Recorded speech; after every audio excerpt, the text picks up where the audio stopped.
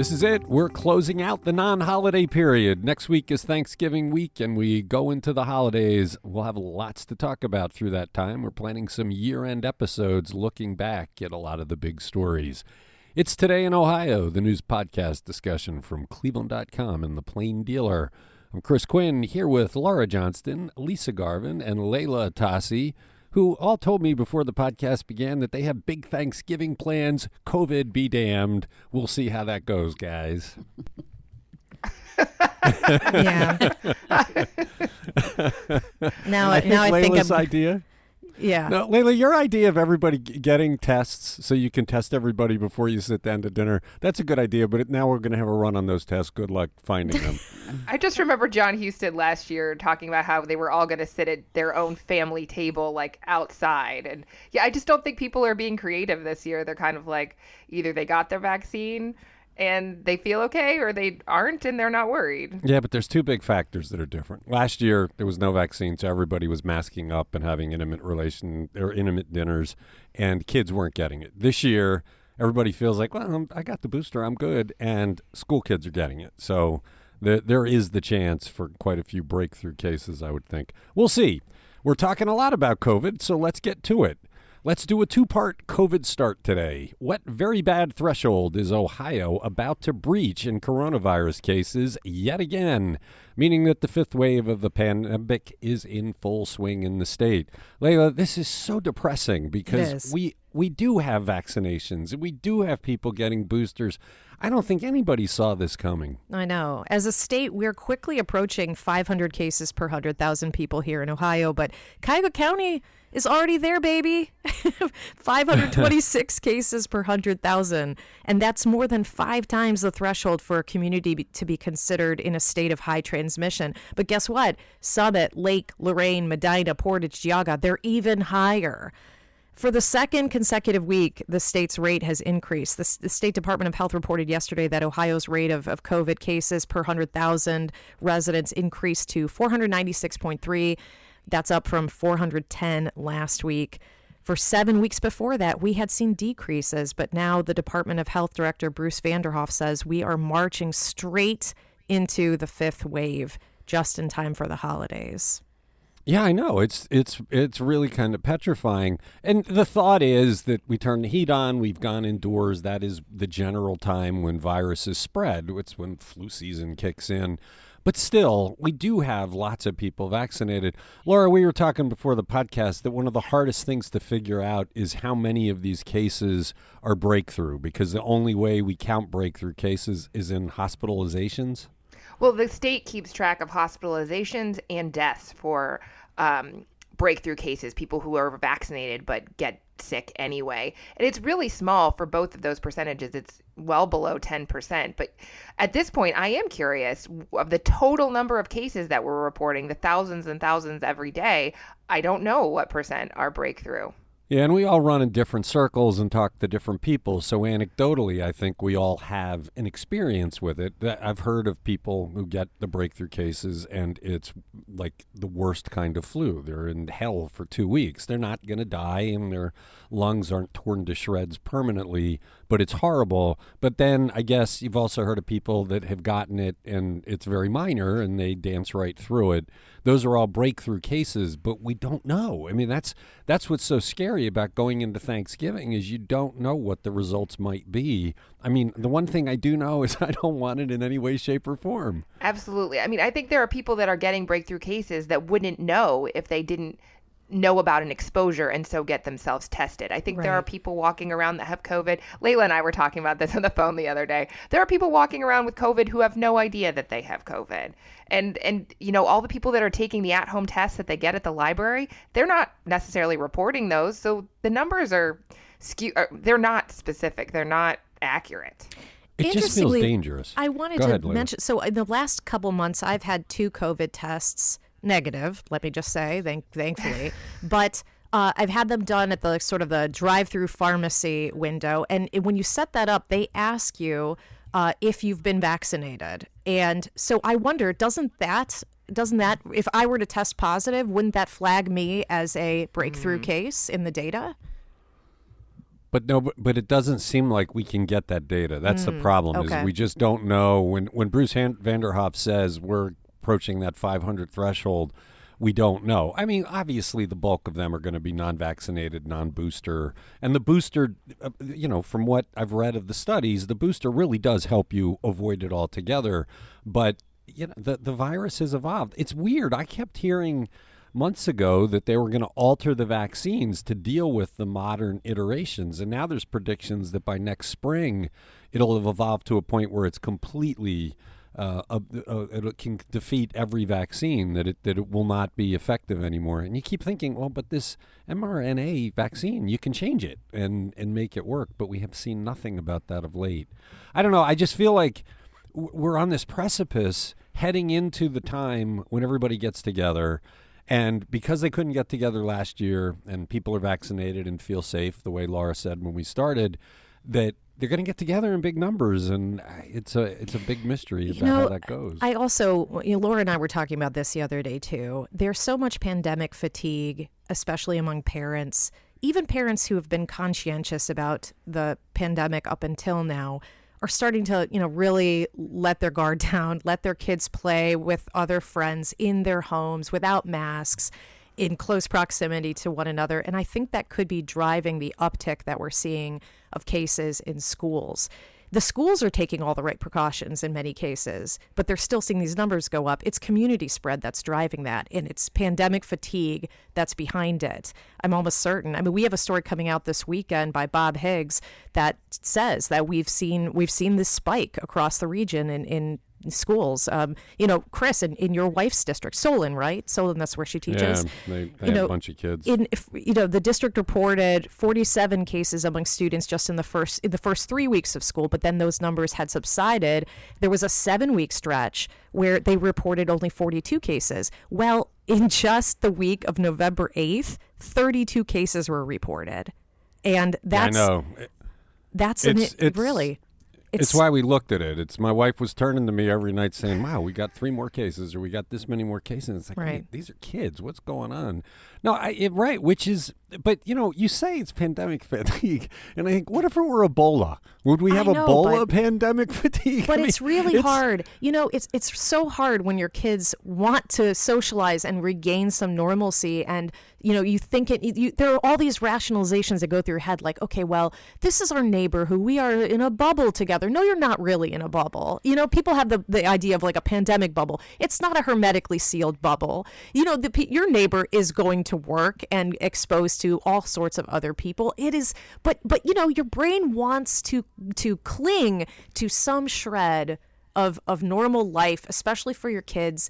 And our kids have now gone out and gotten their first vaccine. And in their mind, this is the beginning of returning to a normal life. How are we going to turn to them and say, actually, get ready to wear your mask for the rest of your childhood? And, it's just becoming harder for but that might be the normal for 10 years. It may be 10 years before this virus. I gotta invest in more masks, man. Masks are becoming like threadbare at this point. Last year I put my holiday mask, like my plaid ones, I was like putting them away with the holiday decorations. I was like, well, I'm not gonna need these next year. And I'm like, well, I'm glad I saved them. I think we're gonna need them for the long haul. And the thing is, all of the things that were canceled last year, all of the city tree lightings and the hot chocolate at the businesses and all of the things that went away are back this year. So if we have this spread, all of these people, strangers, are going to be together. There's caroling in my town, okay? Oh my goodness. Well, let's cross our fingers and hope that next week is not a super spreader. You're listening to Today in Ohio. Now that we know the extent of the 5th wave, what did an Ohio House panel do Thursday morning to block public health efforts to stem pandemics? Lisa, the juxtaposition of this in time is a jaw-dropper. No sooner does the Ohio Health Department say, we have a serious 5th wave going on, than our legislators do the right thing, not. No, it's a pretty jarring juxtaposition, actually. Yeah, House Bill 218, as it's called, passed the House 58-32 earlier this week, largely along party lines, but it is not a veto-proof majority. So DeWine does have the option to veto it when it comes to his desk. Whether he will or not, we don't know, considering how he's flip-flopped on COVID responses over the last year. So this bill prohibits K through 12 schools, colleges, and employers from mandating vaccines that are not approved by the federal government. It was originally introduced by Al Catrona, a Republican. I can't remember where he's from, but it was originally introduced in the summer to exempt bars from the curfews that were imposed during the height of the pandemic. But this latest version bans vaccine mandates, and it allows several exemptions. There's the religious one, there's the medical one, there's also one called personal conscience, whatever that is, and almost anyone could probably claim that. And then also natural immunity from prior infection, although doctors kind of poo-poo that. They're like, natural immunity is probably not as good as people think it is. But business groups immediately jumped on this, the Ohio Chamber of Commerce being one of them. They said this is a wrong-headed policy. It's an invasion of employer rights to impose mandates if they so choose. And Steve Stivers, the CEO of the Ohio Chamber of Commerce, said it's kind of like communist China. But Catrona, on the other hand, the bill's author, said it, quote, protects the goodwill and the health care for all Ohioans. I don't know how it protects Ohioans' health care. Come on. It doesn't. And what really is interesting is the divide between what happened in 1918 and now. After the 1918 flu and all the damage it did, governments got together to say we need to build policies that will stem this in the future. That's where public health boards came from. That's where quarantine rules came from. But our legislators today, so intent on appealing to the fringiest of fringe loons, are making policy that runs in the opposite direction. We're making it almost impossible to have public health rules just because they think this will help them win their primaries. And it's hard to think that 100 years ago we had a much greater sense of protecting ourselves and our children and everybody around us than we do today. This is a ridiculous law. This is blocking any kind of effort to help people. And, you mentioned the immune system. I on Reddit, I look at the Herman Cain Award subreddit every day, and this is a list of people who were very public about being anti-vax who later die. And I can't tell you how many of them say, I trust my immune system more than I trust science. And of course, they're dead because they did that. And it's like, that's in law now. That's enshrined in law that you can say, well, I trust my immune system. It's not working. There's a lot of death because of the immune system not being able to hold this off. Well, and I'm most concerned about the expansion of exemptions. I mean, personal conscience could mean anything. That means, what could you say? I don't believe in needles. That's just an open-ended invitation for anybody to refuse a vaccine.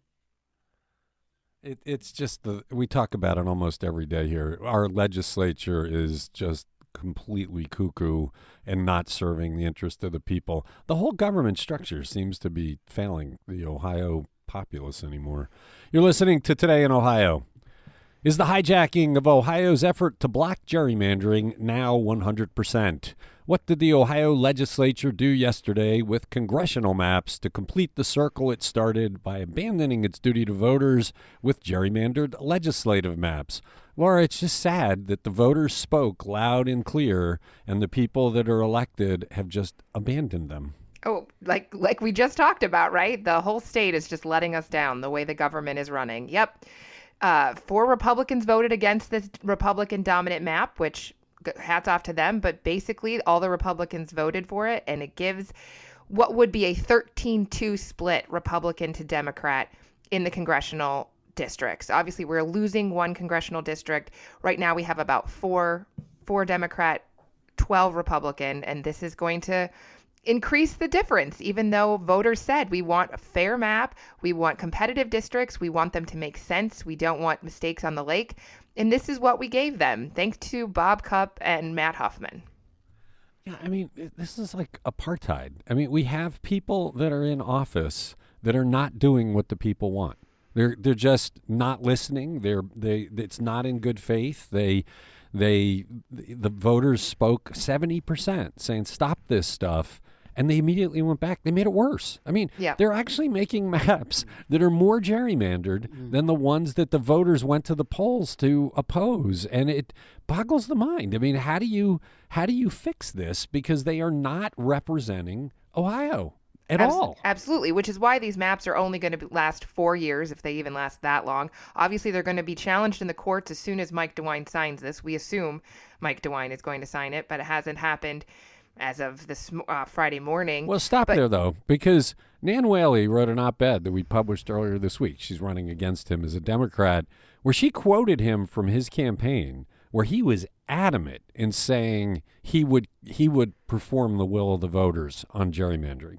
If you read what he said, she called him out. It was a brilliant piece of work by her, saying this is what he said, so he has to veto it to live up to his promise. So his choice here is veto it and live up to his word and do the right thing, frankly, or don't veto it to be the party stooge and violate his campaign promise when he ran, which will be ammunition for anybody who opposes him. Right, exactly. And I think he's been incredibly fearful of getting primaried, and he's kowtowed to this legislature ever since, last spring, I guess, like 6, 7, 8 months ago, when he started the pandemic kind of ending, is what he thought. I feel like he started really strong, and then all of a sudden his power was being taken away by the legislature, and rather than fight it, he just said, okay, I don't want to offend my fellow Republicans. I mean, he could have been doing his job all along as part of the Ohio Redistricting Commission. He was one of the 7 members, and he hasn't done the right thing yet. And I mean, the whole Bob Cupp, Matt Huffman thing is crazy to me, because they are just elected by a small group of people, and they're both from Lima. Like, how did our government get hijacked by 2 middle-aged white guys from Lima? I know. It's like, it's one where when history is finally written, I think historians will marvel at just how far astray the system has gone by people who don't act in good faith. There was a time, I think, that people who ran for these offices wanted to serve and do things that help the public, and they're not. This is all about power, being drunk with power, and maintaining power. And sad Ohio, day. We'll have to see what he does. Ohio's being held up as a national example now of extreme gerrymandering, along with our friends in Texas and Florida. I mean, every time they mention extreme gerrymandering, Ohio's at or near the top of the list. Oh, yeah. Goody. Really want to be roped in with Florida and Texas. It's like we got an email from a listener who said they listen. I think they live in New York now. And they said, makes me glad I don't live in Ohio listening to your political chatter. But I'm glad they're listening. Yes. You're listening to Today in Ohio. How does 6 Ohio cities rate as in a new ranking based on treatment of lesbian, gay, bisexual, transgender, and queer people? Layla, this is actually a bit of good news for cities in Ohio, that they're enlightened a bit in treating people with equity. It is good news. The Human Rights Campaign Foundation, which is the educational arm of the nation's largest LGBTQ plus civil rights organization, they took a look at 506 cities across the United States and rated them on a scale from 0 to 100 based on how well their laws, policies, benefits, and services embody LGBTQ plus inclusion. And 6 Ohio cities are among 110 across the nation that earned the All-Star designation. And those include Akron, Cleveland, Cincinnati, Columbus, and Dayton. They received the highest possible score, 100%. And Toledo got 98%, Lakewood got 81%, and Dublin got 43%. The report noted that despite anti-LGBTQ plus legislation that passed in 40 states, the nation's cities are undeterred in doing what's right for their constituents. They're embracing inclusive policies like ensuring that transgender city employees and transgender family members of city employees are able to access the health care that they need, and that all single occupancy restrooms are available to people regardless of gender. Still, however, advocacy group Equality Ohio says that Ohio still lacks some fundamental protections. They would like to see passage of a bill called the Ohio Fairness Act, which would clarify that discrimination based on a person's sexual orientation or gender identity or expression is illegal in Ohio, and specifically it would protect against employment discrimination, housing discrimination, and discrimination in accessing any basic goods and services. So there's great news here, but on the other hand, still a ways to go as a state. I got to tell you, though, even as of 10 years ago, I would have never been able to predict we'd get this far. I'm still struck that these developments have happened in my lifetime coming from where we were. There's always more road to travel, but it's just a good moment to know that we've done a bunch of things right to treat people as human beings. Mm-hmm. So you're listening to Today in Ohio. What rather striking prediction are the people who run Cleveland Hopkins International Airport making for Thanksgiving weekend? Lisa, I almost made this a part of the COVID discussion at the beginning of the podcast because I can't help but think this is going to help spread COVID. What is the prediction? It's a huge crush of travelers expected at Hopkins Airport starting today and through next Sunday, the 28th, which is the end of Thanksgiving weekend. They're expecting 280,000 travelers during that time.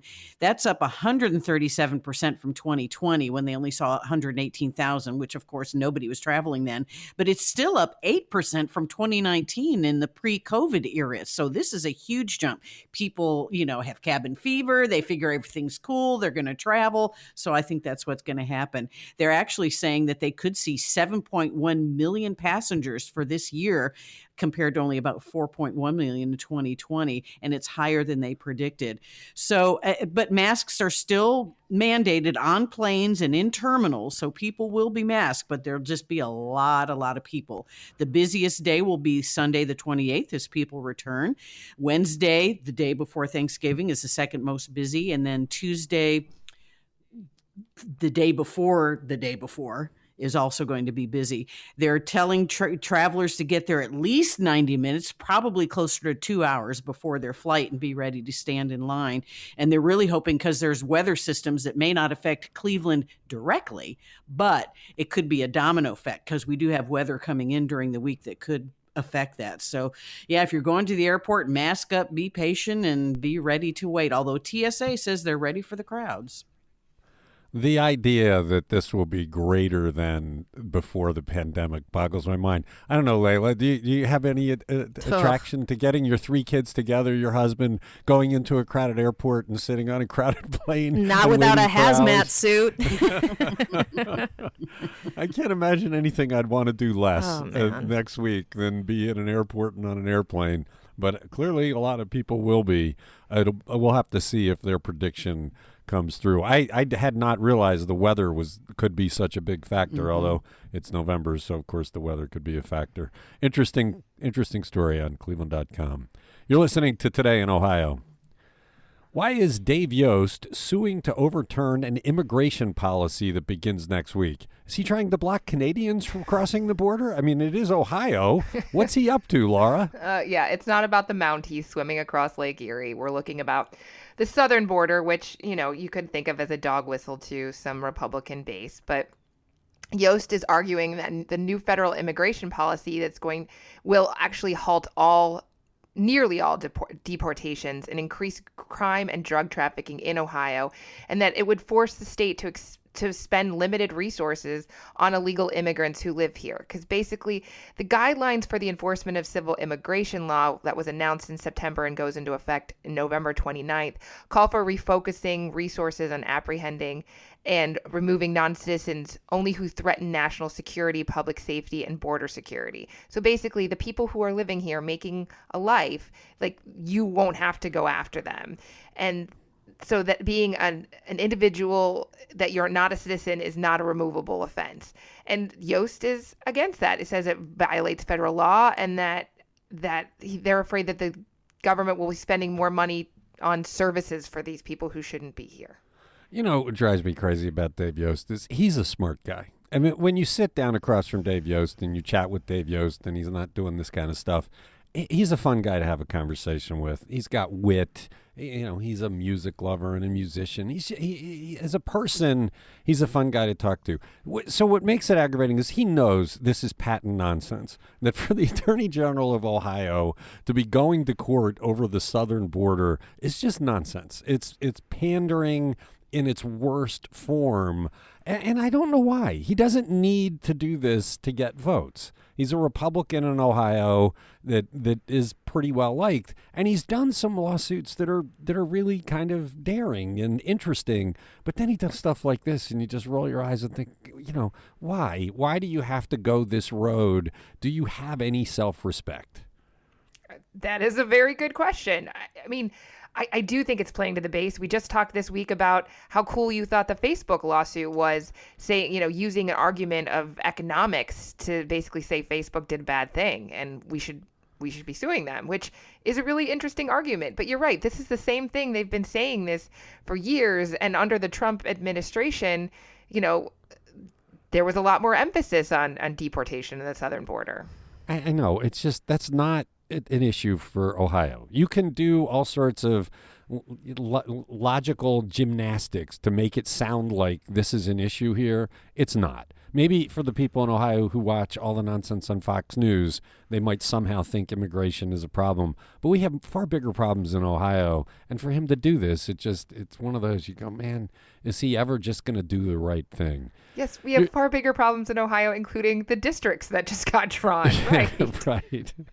Or the labor shortage. Today, Team Neo has a gloomy prediction for anyone who wants to attract more employers to Ohio. What is it? Layla, this is the bad news side of the podcast. We had a good news side about how LGBTQ people are being treated, but this is the bad news side for the future if you're an employer looking to come here. Yeah, we should have started with the bad news.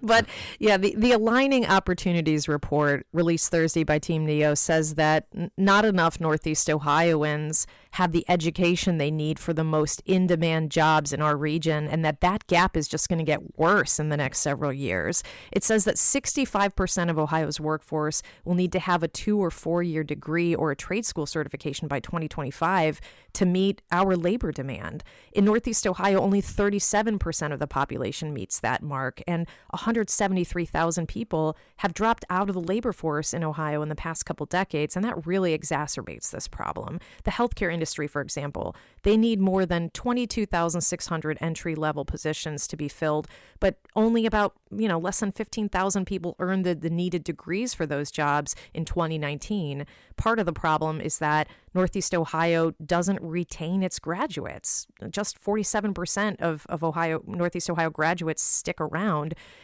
Just improving that to 57% could keep more than 3,000 educated workers here, including about 450 with 4-year degrees in healthcare. So Team Neo also points to gaps in equity and the barriers for people of color to earn a college degree and the lack of minority-owned businesses in Northeast Ohio. Only 6% of businesses in the region are minority-owned. Both Black and Hispanic Northeast Ohioans earn bachelor's degrees less often and on average have lower median household incomes. So, the report highlighted a few companies like Metro Health and Truck Corporation LLC and Park Place Technologies that are working to diversify their workforces.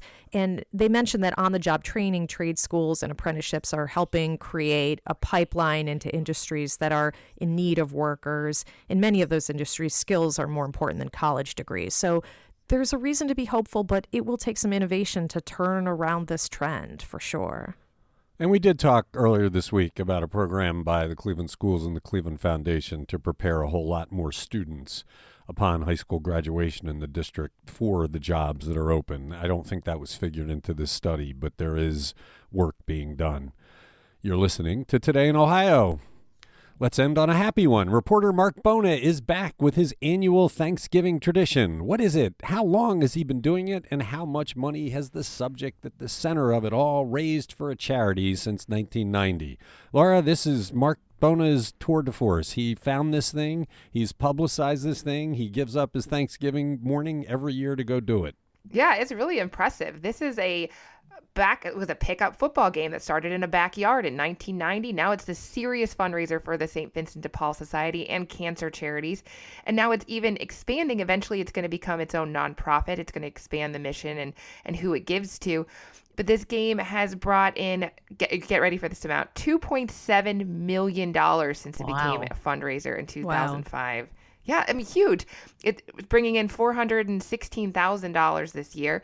And they have 6 teams playing multiple games on the grounds of the Meadows Family Company First Day School Supplies in Hinckley. The Highland High School marching band is going to be there. They took last year off because of COVID. They're going to have officials on the chalk line field, family and friends. And the players' average age is about 27 or 28. They raise money themselves in order to play. Well, Mark Bona's preview of this is already up on cleveland.com, and he'll be covering it Thursday. So check out the site Thursday and Friday to find out if they break the record yet again. And who won, it's a right? Who wins the long Turkey Bowl? string. Right, who won the Turkey Bowl. Thank you for listening. Thank you, Laura. Thank you, Lisa. Thank you, Layla. We'll be back Monday to talk about the news of today and over the weekend.